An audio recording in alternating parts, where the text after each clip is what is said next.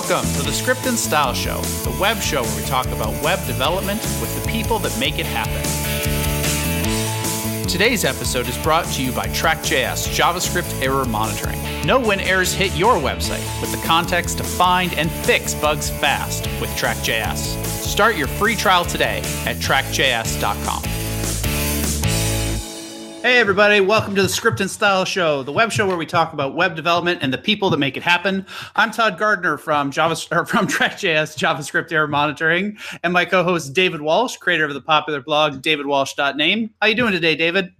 Good. How are you? We didn't have a show last week because you were absent. How was PubConf? Yeah, that was totally my fault that we didn't have a show last week. Last week I ran an event called PubConf, where I basically rent out a bar and get famous tech speakers to do 5-minute funny talks. And it was great. It was a fantastic event. But normally I do this really clever opening where I tell some jokes, except I totally failed. Like I just totally bombed this thing. I didn't have my remote. There was like all kinds of like weird timing effects on my slides. The presentation just bombed. But all these people had come like kind of expecting, my typical kind of stand-up bit. And so it was funny in a totally unintentional sort of way of like watching me crash and burn on stage, being totally frazzled that none of my jokes worked. And so the crowd was still like laughing and funny and it was fun. It's just, it took me, 10, 15 minutes to realize that it was still funny. That sounds like every talk I've ever given where I try to be funny. Yeah, it turns out to be unintentionally funny. It's like, oh, that was the joke. The thing I was serious about is what everybody laughed at. Yep. All right, but we have a couple of guests on our show today, don't we? That we do. We talked about Dojo 2 a little bit last week. And having myself worked a lot on Dojo in the past, I was like, hey, let's get the Dojo guys to come on and tell us about it. So we have Dylan Sheeman and Nick Nisi to pepper with questions, and hopefully we get to learn a whole bunch about the second incarnation of Dojo. Cool. So welcome on the show, fellas. Welcome. Hi. Thanks for having us. Thank you. I'm Dylan. I'm the CEO at SitePen, co-founder of Dojo, and long time JavaScript enthusiast. Enthusiast. Just an enthusiast. You don't do anything with it. You're just enthusiastic about it. Oh, I'm trying to not exaggerate my experience, but I've worked with JavaScript since '96, so I know a few things about it. And Nick. Hey, I'm Nick, and I'm a developer at SitePen, working on Dojo 2, and I'm in Omaha, Nebraska, and I am one of the organizers of the Nebraska JavaScript Conference. Oh, awesome. Cool. Is Nebraska considered Midwest? Yes. Okay. All right. Bunch of Midwest boys here. I like it. And I'm down in Phoenix, but I was born in the Midwest, so there you go. This is going to be good. All right. So Dojo. I've heard you tell the story a little bit, Dylan, of how and why Dojo started, but can you give us a brief sort of, this is how Dojo started, this is where it came from? Sure. So the year is 2004. And I was interested in JavaScript, and Alex Russell, another early JavaScript person, and myself were just working on this other project called NetWindows, which got a nice cease and desist order from Microsoft over the use of the word Windows, which is always fun, which actually will make an interesting full circle story in a moment. But we were building real applications on the web, which was heretical at the time. I mean, this was the days of Java applets and Flash, and I don't even think Silverlight was a thing yet. And we wanted to do, and we could do powerful things in the browser, and we were tired of reinventing the wheel. And so we had a mailing list, and we wrote to a bunch of people and said, hey, what would you look for in a next generation DHTML framework? That was the pitch. And people started answering and started contributing, and Dojo took off. And in 2005, we released the first 0.1 release, and quickly gained a lot of traction in the enterprise, and the rest is history. But the idea was to treat JavaScript and the browser as a real programming platform for building serious applications. So would you say that Dojo was you were the first ones to do this? I don't know if we were the first. There were a couple of commercial toolkits. There was Bindos and there was Isomorphic. Bindos, because that doesn't violate. No, of course not. We changed the letter to B, and now absolutely. And the reason everyone did that is people actually created like windows in the browser, like window management stuff, because people were used to desktop applications that had little panes you could slide around and drag around. And so it was a big, compelling feature to, like, one of the earliest impressive Dojo demos someone created was like a Linux desktop in a browser. Like, why would you ever want that other than it was cool? But yeah. I think most JavaScript projects are created for that reason, though. Pretty much, yeah. Yeah. That's Atwood's law, right? I think if you can do it in JavaScript, it'll be done in JavaScript or something like that. Yeah. I mean, that's the reason we're putting like Quake 1 into the browser at this point. It's not that anybody's going to like go back and play it in their browser. It's just, it's cool. Absolutely. Like, look, I made Quake in the browser. Okay, so jumping forward just a little bit, right? So I mentioned this in previous shows, but Dylan actually gave me a start in remote work through SitePen, and that was roughly around the time of Dojo 1.4, 1.5, 1.6-ish, right? And myself being a MooTools guy, and of course we had a jQuery guy, Ray Bango, introduced us, so that was an interesting axis. But I went from MooTools, which had its strength was classes and its general structure, right, of enhancing prototypes and so on and so forth. But then when I got to SitePen and I started using Dojo full time, I got I had the holy shit, like, this is fucking, like, this is way bigger than anything else. How did Dojo get so far ahead of the curve? Because when I look at your competitors of jQuery and MooTools, again, they had a small subset, but Dojo was this huge thing. Dojo was the first time I remember there being deferreds in promises. Like, how did you guys get out in front like that? I think we just had a really strong group of, like, the first 30 people that took JavaScript seriously all get together for a very short amount of time, maybe 6 months to a year, and say, this is what I want.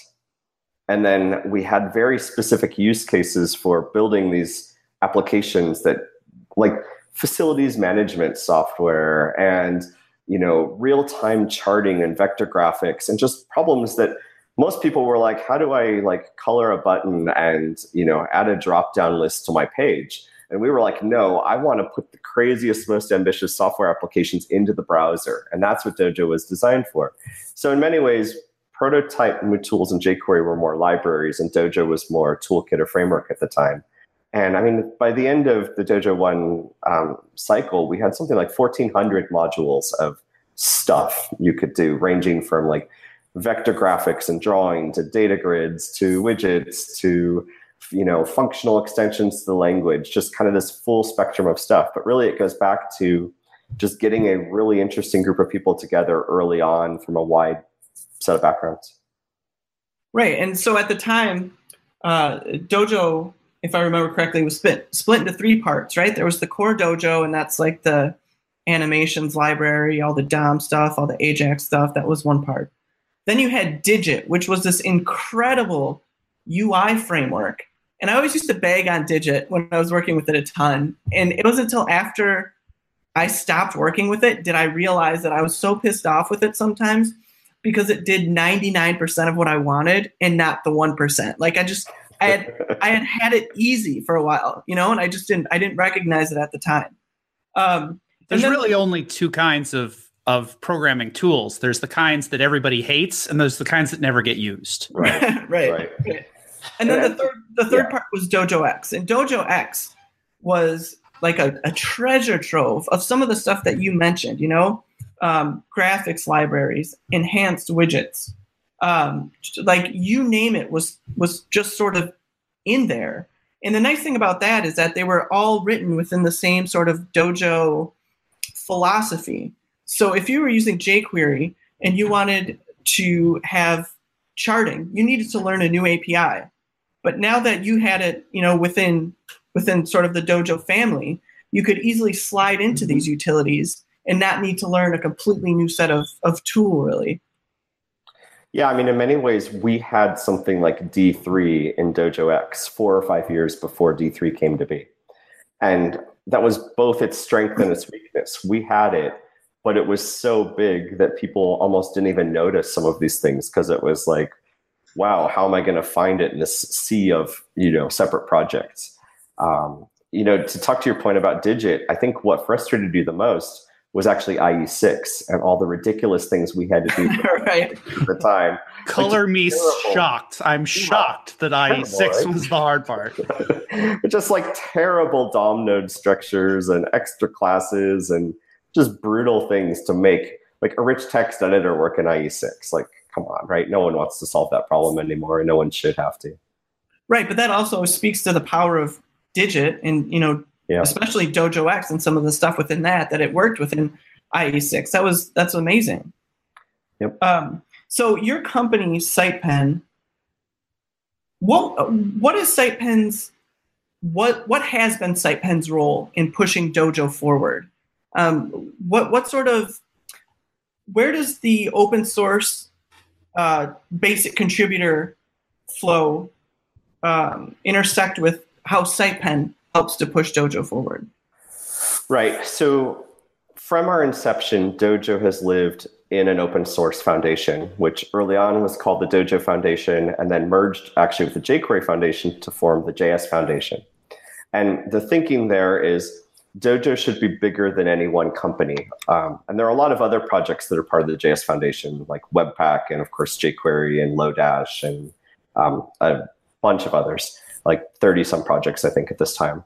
But so the idea was always intentionally made that, like, hey, SitePen is this commercial firm that believes strongly in the values of open source. But SitePen's business model is to help people succeed with building web applications. So that could be development, support, training, consulting, that sort of stuff on top of open source. But it's not necessarily just limited to, say, using Dojo. It could be, hey, I want to build an app with React, or I want to build an application with jQuery or whatever.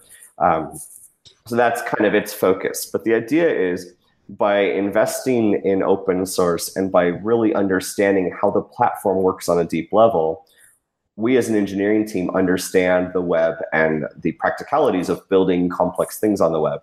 So we're not sort of sitting there saying, I hope React fixes this thing someday, to instead like digging down, figuring out what the problem is and really fixing it. And the knowledge you learn from creating an open source framework from the lowest level to the highest level really helps you solve any kind of problem. So it's like we want to make the web better. We want to understand the web as much as possible. And we want to help people succeed in building applications on the web. And to me, those things kind of fit together naturally, but it's really nice to have them have a somewhat of a separation. Now, for Dojo 2, we've done the lion's share of development. But to me, most projects don't get off the ground if there are too many cooks in the kitchen, right? If you have 100 people trying to contribute to something from day one, you end up with 100 different things that don't really fit together. So we've had a pretty small team of, about 20 people or so working on Dojo 2 over its, couple of years. We've really been focused on it. But now it's at the point where, hey, it's released and we're ready to see what people want to do with it and how they want to contribute. Awesome. I have a quick follow-up question on like the structure behind it. This is a question that I had when we were talking about it a bit last week. Is so you're entering into, it's not really a marketplace. Maybe it's a marketplace of ideas of which are the frameworks that are really going to gain broad adoption. And there's some, there's single companies, but very big companies behind some of your competitive frameworks, right? That have a lot of vested interest and a lot of dollars behind them. What would you say are like the pros and cons to being backed by the JS Foundation versus a single large commercial entity with dollars to throw at things like this?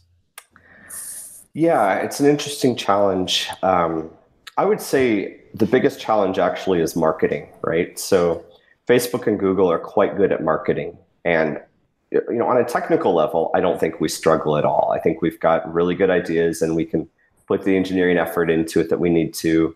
And if you look at the size of the teams working on Angular and React, they're not actually that much larger than, say, the team working on Dojo 2.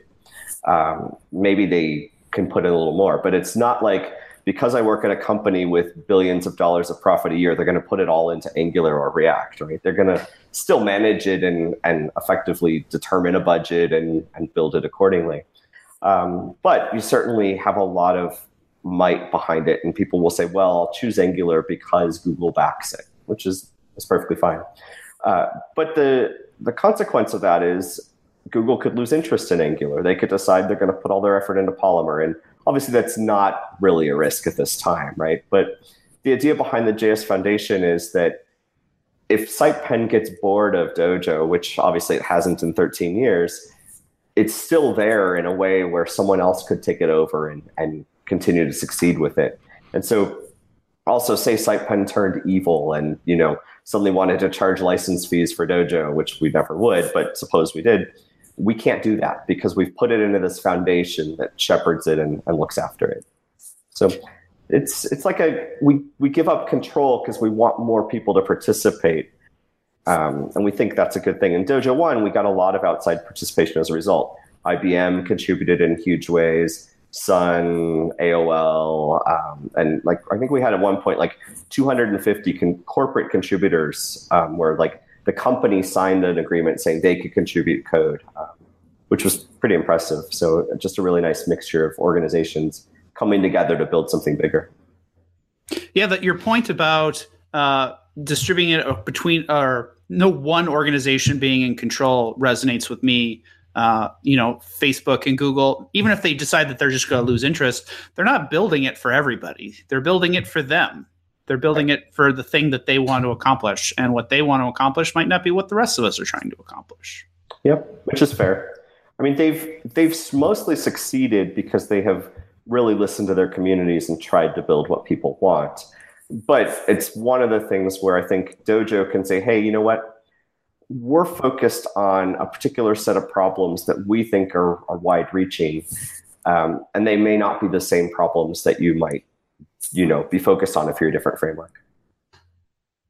Cool. So when I left SitePen, which was roughly 6 years ago, like I said, it was around the time of Dojo 1.6, 1.7, and there was talk of Dojo 2, but in the past 6 years, the way that frameworks have changed, we went from the basic jQuery, MooTools, sort of just the mini libs, to now stuff like React, Vue, and the whole industry has changed in that 6 years, right? Yep. And so what was it like, in that last 6 years, getting from 1.6 to now Dojo 2?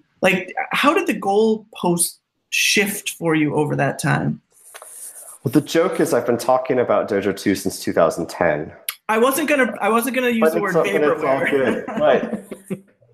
But luckily, we didn't just start writing it for something in 2010 and go with what would have worked then, right? What we did is we actually had some good ideas, and then around 2015, we threw them all out and started rethinking it because, one, we fell in love with TypeScript, even though it wasn't quite ready at the time, just as a way to help people create more accurate code. And two, we knew that this ES6 thing was going to be pretty big. And that's kind of an understatement, right? But pretty much everyone's perspective changed at that time. The third big point there was IE8 finally died. And IE8 was kind of the thing holding people back. I mean, it was like everyone was asking for modern stuff, but still needed IE8 until about 3 years ago. And then suddenly it just fell off a cliff. Right. Which was amazing because we've been awaiting the death of IE8 for a decade, and it finally happened. And finally, React couldn't exist in an IE8 world. It would use too much memory and it would fall apart. And so just to be able to finally get rid of that first generation of browsers and, to be able to embrace a whole new range of patterns is really liberating. Awesome. So let's jump to Dojo 2, which I was excited to see released. Give me the sales pitch for Dojo 2. Sure. I feel like I've been doing all the talking. So well, we're going to talk TypeScript. Nick, let's hear it. Maybe Nick can have a turn. Yeah. Nick in marketing, let's hear it, man. Put you on the spot, Mr. Nisi. What's your sales pitch for Dojo 2? Because I know mine. Ask Dylan. That's the best sales pitch ever. What Dylan said. Dojo 2 is I think that its big thing is that it's a lightweight developer focused TypeScript framework that really focuses on the ergonomics of the developer while not sacrificing too much in terms of performance. And so what we have is a nice opinionated set of functionality that we can use to build components in the front end. The UI component, the UI piece of this is built around components, and we provide a really nice, straightforward way to do that with an underlying virtual DOM, so that we're very performant in what we actually provide. But we also provide a very opinionated framework for putting together an application in a way that feels good, is easily shared, and works well. Awesome. So how would you compare it against the other offerings in the marketplace, like Angular or React or Ember or Vue? Sure. So if on the spectrum of out of the box, I give you everything you need, right? You kind of have React on one end, Vue kind of in the middle, and Angular and Ember on the far right. And we're probably somewhere between Vue and Angular and Ember in that approach. If you look at it from the spectrum of what's the general approach by which you author components, we're very much like React, except we're built with TypeScript, and we have a number of things where we feel like we've fixed some things that we don't like about React, which I can talk about if there's interest. But we also give you a lot more solid sort of default decisions out of the box that work together. So it's less of a, like the biggest complaint I hear about React is, okay, but now I've got to go make 500 decisions or find someone who's made all those decisions for me and put them together. And so we like the idea of really flexible and small pieces that have been crafted as a complete story and glued together in a way that makes sense to give you this nice experience. So without reinventing them all. So for example, we provide a really nice collection of build utilities, but they're built on top of Webpack. We provide a nice internationalization system, but it's built on top of Globalize, but with our approach that provides that in a sort of reactive, functional, web component TypeScript-driven way.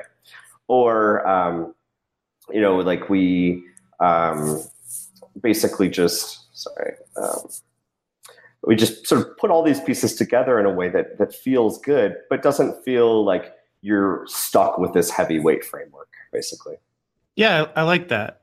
So comparing it on the other side up, to the even bigger Goliath frameworks like Ember and Angular, my personal experience using those has always been that the hardest part is when I need to use something that's not in the ecosystem. Yep. There's some third party, like some lib that it does exactly what I need, and I just need to shoehorn this thing into my Angular app, but it's super painful to do it. Yeah. It's so painful that it's almost easier to just rebuild my own levels of pain. So what we've tried to do is avoid patterns that feel like, okay, now I'm stuck in the Dojo framework, right? So we don't have this weird alternative module system that kind of lives on top of ESM. We just use ES modules, right? We align with pretty much every nice modern standard that makes sense. So instead of, having a weird class system, you're using the ES6 class system and so forth. So the idea is, or with our UI widgets, they're all importable or exportable as web components out of the box with no extra code. So the idea is if we can align with the direction standards are and where they're going, rather than, sort of crafting our own novel way to do everything, we can hopefully reduce that barrier to entry. And the other thing is we're making really good default decisions, but we're not breaking you if you know better. Yeah. So it's by providing things that are really responsible for the thing they're supposed to do, and only that, and not like commingling concerns in weird ways, we can really provide that flexibility. And we really embrace the platform as much as we can, as Dylan said. So we're using ES modules and really relying on common standards that are in the language now, or just kind of de facto standards. Whereas I think that is not necessarily a departure from Dojo 1. It's just that it feels that way because Dojo 1 was so all-encompassing and everything, but it was really defining everything as it went.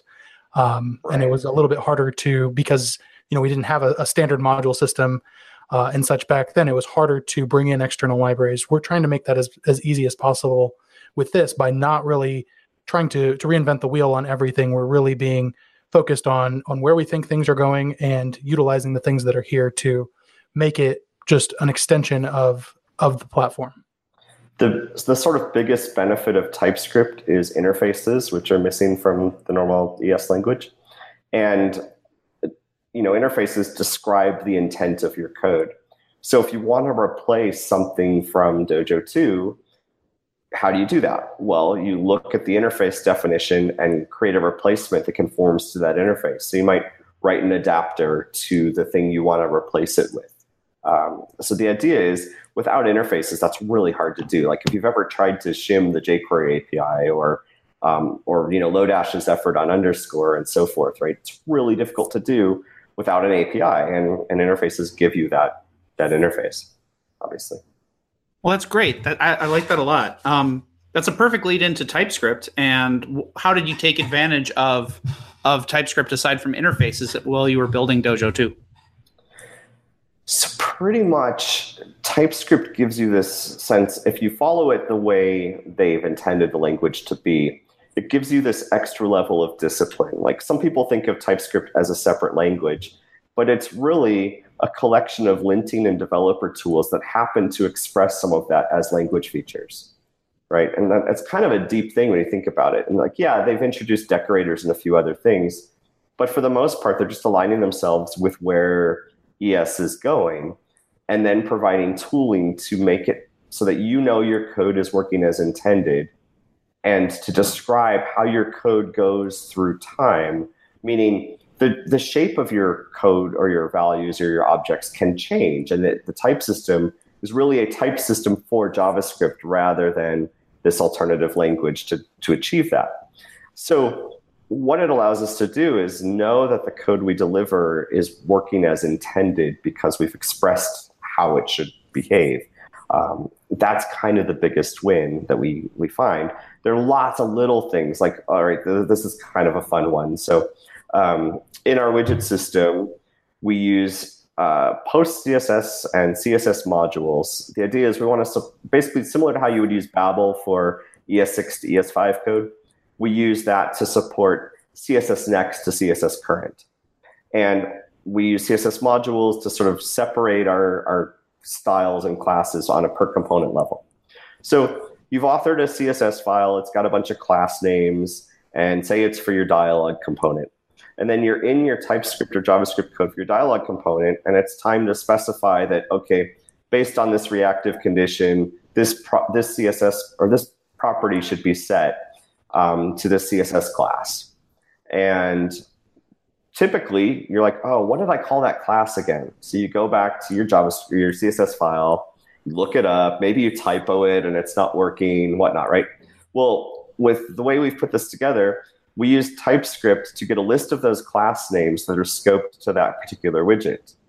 And then we have autocomplete that will only allow you to specify the CSS class names that are valid on that widget type. So you can't accidentally use the wrong class name or typo it. So yeah, that might save you 5 seconds a day, but it's like just a cool little thing that we can do by putting CSS modules and PostCSS and TypeScript and a nice IDE and all these pieces together to just delight you in that, hey, I can't mess up my relationship between my class names and my JavaScript code. That would save me way more than 5 minutes. Like I have spent days fighting that problem. Yeah. So, go ahead, Nick. Go ahead. I was just going to say another really big benefit to going with TypeScript for Dojo 2 is, as Dylan said, it's just a superset of the JavaScript language. And like in today's world, you're pretty much always, especially for front end work right now, you're always transpiling from one version of JavaScript to the other. TypeScript is really a prescribed safe, quote unquote, safe way to experience the best new features of the language, because they won't really make it to TypeScript until the syntax is safe and ready to go. So it's a safe way to experience that along with additional type safety. So I think that there might be a good number of viewers who have not used TypeScript, but maybe use Flow in the React application. Like how do they, what's the comparison there? Is there a comparison there? There is. They've converged a bit more over time. Like early on, the argument for Flow was it was easier if you just wanted to type part of your application, but it didn't have interfaces, right? And then TypeScript's gotten much better at answering the like you can put TypeScript on a pure JavaScript project and determine if your code is consistent. It won't give you all the benefits of TypeScript, but you can start on that level now and work your way into it. So like TypeScript 0.9 was really promising, but really painful. And around 1.8 to 2.2 is when it was like, okay, we can actually use this for Dojo 2 and not put pain on our users from having to support this. So it's really gotten better over time. Flow is certainly nice. And oddly enough, the way you do type definitions in Flow reminds me of how you did documentation in Dojo 1 with this sort of inline documentation system right before the things, whereas TypeScript adds syntax of like, the variable name, colon, the type, and that sort of thing. But they're fairly different. I would say TypeScript's a lot bigger than Flow in terms of community now. And I find it to be a lot more powerful because of its sort of focus on interfaces and other features. But certainly Flow is something that people like to use, and I don't have a problem with that. I mean, certainly it exists. I mean, I've never used it other than like trying it out, to be fair. Okay. I have used it on, I've contributed a few fixes to Code Sandbox, and they use it there. And it is pretty nice. In a lot of ways, it's kind of indistinguishable from JavaScript because they do actually have like the same kind of type syntax now with like, this variable colon, whatever type. But they don't have as a full featured type. They don't have as big of features as TypeScript does in just not understanding it. But like they do have a way to define your own specific types. So you can say that this is a string or a number, or it's this object that has these keys on it. Some of them are optional, things like that. They don't have things like generics and other more powerful type features that TypeScript provides. Okay, cool. Adding to what Dylan said earlier, actually, the really nice thing that's come out of stuff like Flow and TypeScript, at least for me, is they're especially helpful in open source where you don't know where or who this code is coming from. And so, having that extra harness when people are contributing code is really nice. Yeah, I would think that's a benefit for both. It's just, I think the perception is TypeScript is something you have to fully buy into, but that's not necessarily the case. But honestly, I think the benefits of TypeScript are when you fully embrace it. We are fully strict in Dojo 2. Like every strictness that TypeScript offers us, we comply with because we don't want to add any potential pain to our users. So any issues we can resolve before they get to an end developer, the better off we feel about ourselves. Most projects are not that strict, and that's okay. I think the TSConf keynote this year, Anders had like a picture of a nun, when talking about strict mode, which was pretty humorous. But we're pretty strict out of the box, and we're proud of that.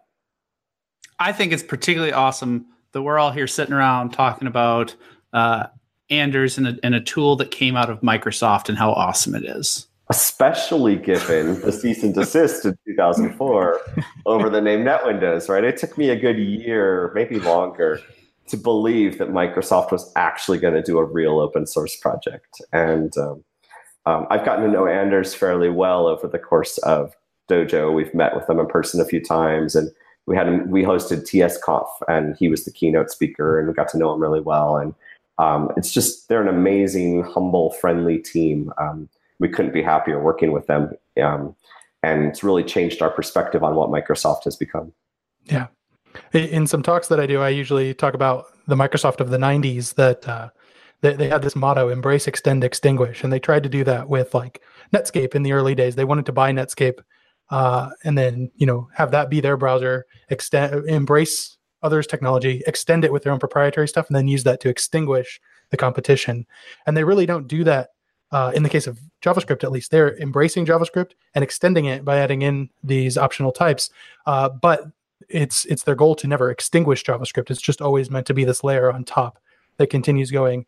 And they're doing it fully out in the open on GitHub, which is just it's the biggest testament to the new Microsoft, I think, is TypeScript, or at least from my perspective.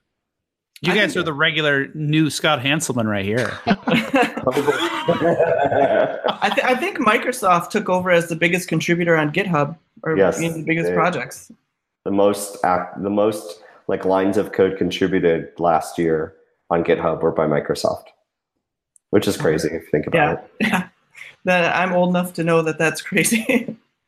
I remember reading this sci-fi story in like 99 or 2000 that someone wrote, I can't find it anymore, about how in the year 2015, Microsoft would release their first version of Linux and fully embrace open source. And it was a total farce and humor and whatnot. And other than them not having a Linux distribution, everything in the story turned out to be true.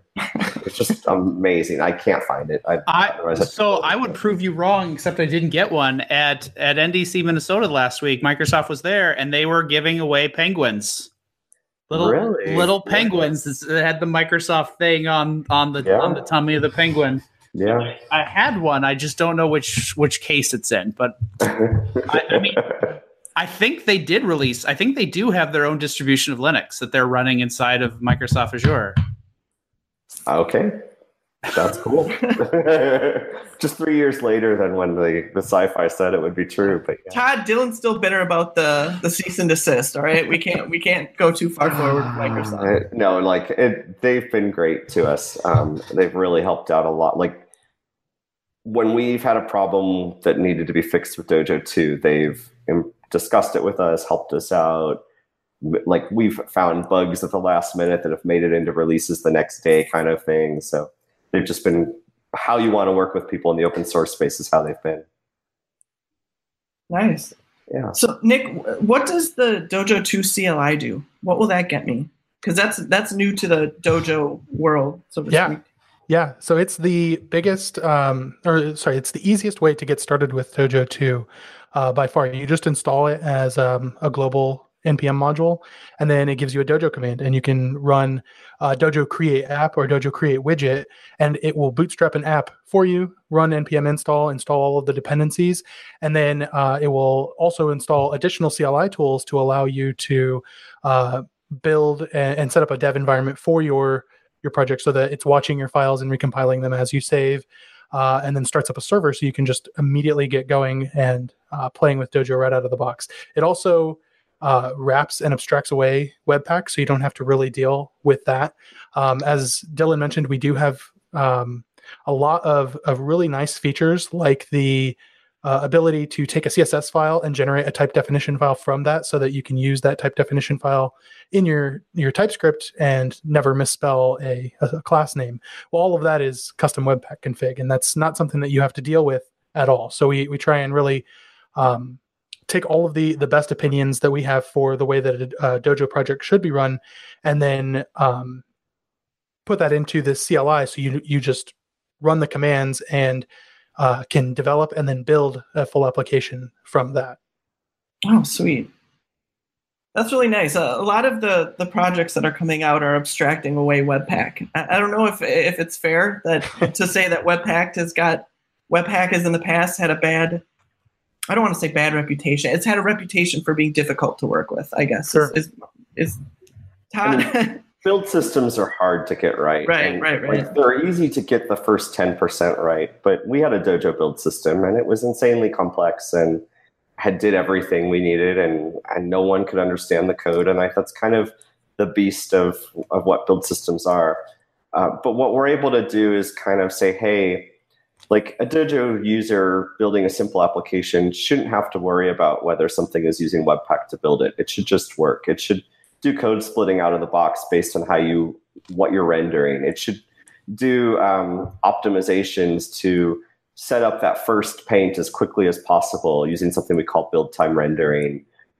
Eventually what we want to do is also support a good default configuration for a PWA out of the box, rather than you having to set up a manifest file and set up your offline settings and figure out which code to download and setting up your default service worker and all of those things. We should just say, hey, every app you create with Dojo 2 will be a PWA.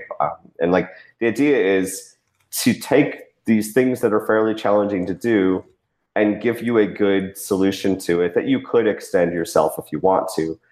But most people don't like configuration until they need it, right? So why start with configuration? And from there, we do support ejecting, just like other CLI tools like Create React App and Angular CLI. So if you do have to get really complex, you can take that as a base and then eject and do all of the configuration yourself and get really complex. So it's really a good starting point, but it's also a good prescribed way to get started. And the CLI is really kind of the core of one of our core values with Dojo 2, which is really taking care to have a focus on developer ergonomics, so that it is easy for you and you want to work with Dojo because it's just an easy tool to get started with. It has good APIs and you don't have to fuss with all of this boilerplate to get started. Like, you shouldn't have to be a JavaScript expert and know how every dependency works to just get started and build a good application. Like, you may become one or you may be one, but it doesn't mean you want to have to figure everything out on a bespoke basis every day. And then also, we just looked at things where we've done enough work with other frameworks to know things that we liked and things that we felt just didn't quite work the way they should. A couple of examples of the latter in the React world are, so say you're working with a DOM node and you're working with a virtual DOM, and you're doing something like, I need the dimensions of this node to animate it, or I want to use a newer API like an intersection observer or a resize observer. Typically, the escape hatch is to say, well, just give me the DOM node and I'll figure it out myself. And that kind of breaks the whole reactive virtual DOM-based approach. And so what we've done is we've gone through and looked at those common patterns and said, for those use cases, just give me the dimensions, or give me the animation object, or give me the resize event notification, and provide those as properties in a reactive manner so I can continue to work that way. So that's kind of a nice thing that's been solved. In the Redux world, we find that you're writing a ton of fairly tedious boilerplate to reduce things and sort of get things into the way they should be.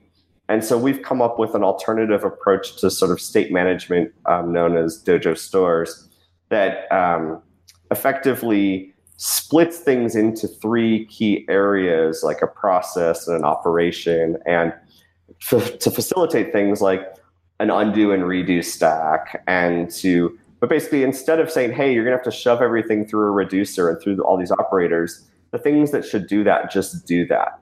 And then a lot of times people working with Redux are kind of like, okay, I've got all these different places. Where do I write my business logic? Like, where should this work? So kind of taking that guesswork out of it and saying, you know what, when you're doing that kind of thing, it belongs in this part of your store to manage your state. And just really trying to kind of come up with a clean approach to that kind of problem. So just looking at the things where people stumble and trying to come up with a way that is recommended out of the box is pretty key to us and what we're trying to do. Excellent. I have to ask, because again, I love Digit so much. Where did Dojo 2 go with UI and widgetry? So Digit in many ways inspired the web component spec, right? So the widgets in Dojo 2, they're virtual DOM based. And so they, in many ways, you could use JSX or the TypeScript variant of it known as TSX. Or you can use something known as Hyperscript, which is a more functional way of describing, like, hey, I've got a a virtualized widget. Its type is dialog. It's got some properties and it's got some children. It's essentially a pure JavaScript way of describing exactly the same thing as TSX. Or you could describe everything as a web component in markup if you wanted to. And so then you get these widgets and they're backed by a VDOM. And then when you want to use them in a page, you could just use them in a pure Dojo application just from JavaScript. Or you can export them as standalone web components with basically a descriptor file that just says, okay, I want to map this property to this attribute in the markup that's going to be used to instantiate this web component. Or you can pull in third-party web components into your Dojo application in the same way. Okay, and are there still all the, I guess, the pre-made widgets? There's not as many, obviously, because it's still early. But yeah, we've got like 20-some widgets in the Dojo widgets package. And then we have some of the same features, like we have internationalization support, and we've tested them all for accessibility and focus management and things like that. And obviously there'll be more to come there. There's a lot more we'd like to do. We'd like to sort of come up with a preferred design system on top of the widget library and sort of better patterns to describe how you might write your own widgets. We still need to create our next generation data grid component or dgrid and things like that. But we've got a really good start for how you author and use widgets and a good number of out-of-the-box components. And then what happened to Dojo X? I should back up and say, oh, this is going to be fun. There were opinions back when I was still there. How much of was Dojo 2 a complete rewrite? From the ground up, from the start. Okay, yep. From the ground up. And then what is the relationship between Dojo 1 and Dojo 2? How is this going to play out? It's more of a coexistence strategy. So Nick is actually working on something right now to make it easier to use Dojo 1 widgets inside of Dojo 2. If you've written a whole bunch of Dojo 1 widgets and want to pull them forward, that should still be fine. It's fairly easy right now to create a Dojo 2 component or an application and export the whole application as a web component, and then put that in a web component wrapper that works inside of Dojo 1. But they are quite different. I mean, JavaScript and the whole ecosystem has changed a lot. So eventually people will probably drop all of Dojo 1 and use Dojo 2. But we know there needs to be some sort of ability to use them together. But we're not expecting that to be the major problem people have in terms of there's not Dojo 1 still works. If you've got a stable application, why would you rewrite 5 years of work overnight just to say you're using the latest, greatest thing, right? But the language and the platform have changed so much, it would be unrealistic to say, run your code you wrote in 2010 before any of this stuff was in the language and magically get out some useful code that's written in modern TypeScript and ES6 and Dojo 2 and all of those things, right? So you don't want to rewrite often, but when you get that chance, which is what we've taken, you kind of want a clean break rather than holding on to the things in the past that aren't working anymore. Now, when I mentioned Dojo X and how that was moving forward, you both giggled. So Nick, I want the real talk. I don't want the marketing talk. I want to know exactly what happened here. Well, I think that even when I was working more with Dojo 1 and Dojo X, there was a lot of areas of Dojo X that I would try and avoid just because of either lack of ongoing development in there or known bugs or other things. But there were some great things that were in Dojo X. And those great things, I think, will be moving on in some form. But again, it might not just be in the same way that widgets have kind of transformed into what they are in Dojo 2. Some of the best ideas in there will really be taken and I think reabsorbed into Dojo as we go forward and as the use cases for them make sense and demand is added for them. Yeah. Would you kind of agree with that, Dylan? Yeah, I mean, Dojo X was kind of started as a place to put experiments and extensions, things that weren't part of the core library or core widget system, at a time when the way we could create bundles and modules and stuff in JavaScript was quite different than it is today. So ES imports, right, make it so you can just import the function or just the small module that you need. So the need to really completely separate things into a separate package because its extensions isn't as prevalent as it once was. But it's also quite a bit easier to say, hey, I'm going to create my own extension in my own repository if I want to and make that available. So that's not like back then, remember, we were using Subversion. So having like 50 repositories would have been a terrible idea. So we needed a centralized place. So some of that need for centralization has gone away. There's actually a really funny story, though. When Nick first applied at SitePen, on his code activity, he used some features from DojoX. And our team that reviewed him was like, I don't know if we should hire this guy. He used some stuff from DojoX that I would never use. And I'm like, listen, he's like trying to show us that he like is an amazing engineer and has really looked at all the things we've created. So we're not going to punish him for using something that we no longer like. We put it out there, so we're not going to punish someone for using it, right? But I think that the biggest challenge with DojoX is it was so huge that parts of it became a graveyard for abandoned and misfit toys and code, right? And we don't want that to happen again. So we're trying really hard to not be the kitchen sink of frameworks. We're trying to just put in the stuff that we feel we can maintain and keep a near perfect quality on. And if there are other things we want to do, we'll get to them, but we're not going to rush them and just shove them in some bucket called DojoX and hope for the best. But we want to do a lot of impressive things. It should have been hugely qualifying that Nick got something in DojoX to work exactly the way it was supposed to. Yes, indeed. So this leads in well to something we touched on briefly earlier, is how do you plan on positioning and marketing Dojo 2 currently? Like how do you see this thing moving forward in the current ecosystem? So if you are, Dojo 2 could be used for almost any application, but the appeal is probably for people who want a really nice out-of-the-box experience that pulls in a lot of modern patterns and disciplines and approaches and gives you a good default set of things that work together without feeling heavy and complex. And then it's kind of like saying we want to be right in the middle of all the other frameworks in that sweet spot. And obviously you can't be that to everyone for everything. But for the types of apps that we typically build, we feel like we're more lightweight than some options and a bit more complete than some other options. So what is that app? Like what is that app that you are the sweet spot for? We do a lot of enterprise apps at SitePen, right? So we build your like pricing management software or your banking systems or just things that are typically fairly involved and fairly complex. And we want to do them in a way that doesn't have to feel painful to work with on a daily basis.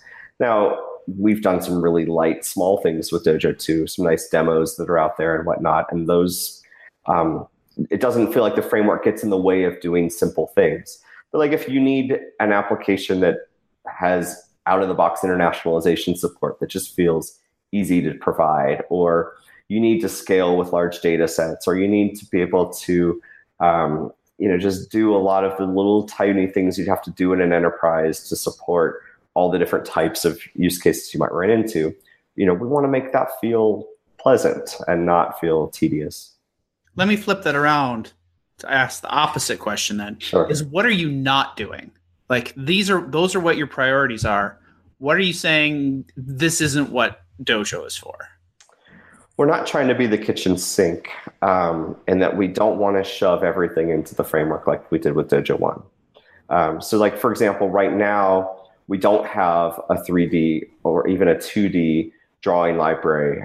But if you use SVG, you can just use SVG out of the box for your components, for example. So we're trying to really say, okay, we've got like 5 or 10 things that really fit together nicely. We've got a component system. We've got components or widgets. We have a routing system that is very declarative for the types of patterns you typically have in an application. We have this store approach. We have some core JavaScript utilities and some shims that fit in. And then we have this kind of set of patterns that tie all of those things together in a nice fluid way. And that's kind of the gist of what Dojo 2 is, and the CLI tooling to put it all together. That's kind of what Dojo 2 is right now. So it's not a diagram tool library. It's not trying to do every functional pattern that was ever conceived because it's cool. It doesn't have a separate math package. It doesn't do a lot of those extra things yet. It doesn't mean it might not at some point in the future. But we've said, what's that real foundational piece that helps you build a modern application of some complexity? And how do I do that efficiently? Okay, I have one last question for both you and Nick. Dojo 2 release, congratulations. What's next? We want more immediately. What's the game plan? Where are we going next? So we're going to be a bit more strict on semantic versioning. So Dojo 3 is probably only a couple months away, which is cool. Oh, okay. I know on my list, we've got the data grid implementation, design system, and better patterns around like abstracting and extending widgets. We want to do the PWA stuff out of the box. Nick, what else am I forgetting? Just want to make things a little smoother out of the box for people wherever we can. But what else am I forgetting? Yeah, I was cutting out a little bit there, so I don't know if I heard everything. But there's some standards coming down the pipe that we're really interested in embracing and extending. You mentioned dgrid. Yeah. Yep. Yeah. Sorry, I cut out a lot, so I couldn't hear what you were saying. It's okay. But we're really interested in understanding how people will use TypeScript and adapting to those more common use cases, I think, as it gets more popular and as anything that we may have overlooked really gets fleshed out, and we can see that, and then we can react and make that a better user experience, because that's really what we're about, is a good experience for the developer with a very performant library. Todd, that's actually a perfect answer for you. If you hate the idea of TypeScript or type systems, Dojo 2 is probably not for you. Gotcha. I like it. We pretty fully... You're committed to that. If that's a bridge too far for your JavaScript style, maybe stick with Angular. Yeah. Or in that case, React. React. Because Angular's committed to that too, I guess. Yeah, it's interesting, huh? All right, so you were saying Dojo 3 is not that far away. I have one last question to go with the one last question, and that's one of the things that I've personally been frustrated about is with the new Angular and their release schedule. They are breaking a lot of things for, at least from the outside observer, silly reasons. Did you really need to change that? Did you really need to just rename this thing? Was that helpful? You're making me do all this work, and it's for what? Please tell me you're not. What's your thoughts? And their solution seems to be, we'll write tooling to refactor your code for you, rather than. My feeling is that Angular 2.0 probably should have been the alpha, but they had done 6 betas before that, and they needed to ship. Angular 3 was skipped because they misnumbered things. Angular 4 was kind of the first beta, and Angular 6 is probably a late beta in terms of where they actually want to get with how their API structure works. So it feels like they released a bit early, a year or two early, in terms of where they wanted to be with how their code actually works.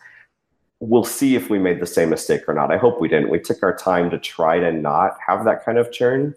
And we're pretty careful. This is going to be a breaking change. What's the impact actually going to be? Is this worth doing? Because we don't really want to break people if we don't have to. But there are times where it's well, that was clearly a mistake. We need to fix that and not just rename things to rename them, but to actually make them better. Yeah, and for anything that's not obvious as to why we might have introduced a breaking change, we'll really try and be good about documenting those reasons and being able to point and defend against those decisions, because we really don't want to break your code. Excellent. I hope we are not on opposite ends of a Twitter battle sometime next year where I say, "Oh, you broke all of my stuff. You changed it from foo to foos." Whatever. Anyway. if you use Dojo 2, I think that would be cool. So hopefully we'll be having much more constructive Twitter chats if that's the case. Okay, good. All right, well, that's an hour. It flew by. Let's jump to some takeaways. How we typically end the show is we kind of go around like, what is like one big kind of conversation point that we had today that really struck home with you? And I'll let our guests go first. Dylan, what do you think? I think just really looking at how the ecosystem has changed and making sure that you as an engineer are able to sort of adapt to that and find something that aligns with your progression through that. Like Dojo 1 in many ways was a bit too ahead of its time, and Dojo 2 is really trying to say, hey, this is where we think we are now and in the near future, and how we can build really nice applications without having to sort of expose every bit of complexity all the time is a pretty cool direction, and one that's not taken often enough. Excellent. What about you, Nick? Yeah, I think give it a chance. It's really our big focus is on developer ergonomics and trying to make it as pleasant for development teams to work together on Dojo projects. And if there's things that you see that could be improved, we really want to be open about all of that too. So please contribute back and open issues, pull requests, etc. Awesome. Well, say for me, the big thing that I'm really excited about is to see another entrant into this space that isn't from a major like corporate interest. It seems like Facebook and Google are kind of running the show right now, and I think that is not awesome for the web overall. And so I'm really excited for this to come out. I hope this is a resounding success, and I can't wait to see where it goes. David, why don't you finish this up? Yeah, my big takeaway was that having been away from the Dojo community for a while and seeing the rise of completely new types of frameworks like React and such, if I'm honest, I was a little worried for Dojo because I didn't know how it would turn out. And I think that having seen the release of Dojo 2 and everything that you guys have mentioned and looking at the code and demos that I had looked at before, I'm super happy for you guys. I think you've done really well. And I can't wait to try it out. I just hope that with Dojo 2, it gets enough eyes and enough marketing to get the attention that it deserved, because I know that Dojo 1 didn't necessarily get that. But I'm incredibly happy for you guys. Well done. Thanks, man. If you go to Code Sandbox, I don't know if you've mentioned Code Sandbox before, but Dojo 2 is now a featured template on Code Sandbox, and you can, from their web-based editor, try out all of our Dojo 2 examples with TypeScript IntelliSense in the browser against multiple modules, and it's just a really fast way to try Dojo 2 out. So I encourage people to do that. So it's codesandbox.io, I think. Is that right? Yep. Awesome. Well, Dylan, Nick, thanks so much for being on the show. Is there anything else you'd like to plug before we say goodbye? I think just dojo.io is the website for Dojo 2. Codesandbox.io to try out lots of different Dojo 2 examples. And of course, sitepen.com is where we're working. Yeah, and reach out to us on Twitter. We're Dojo on Twitter. And there's also a Gitter, which is linked in our all of our READMEs. So you can find us there, and it's on dojo.io. So we're happy to help answer questions. Excellent. That's great. So with that, I think we'll wrap it up. This has been the Script and Style Show, our episode on Dojo. I hope you had fun. We'll be back next week with a new show. If you have ideas for what you'd like to see or what we should talk about, please hit us up on Twitter. I'm at Todd H. Gardner, and David, my co-host. David Walsh Blog.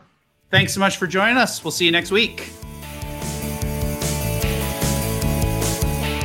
The Script and Style Show is recorded and produced by David Walsh and Todd Gardner.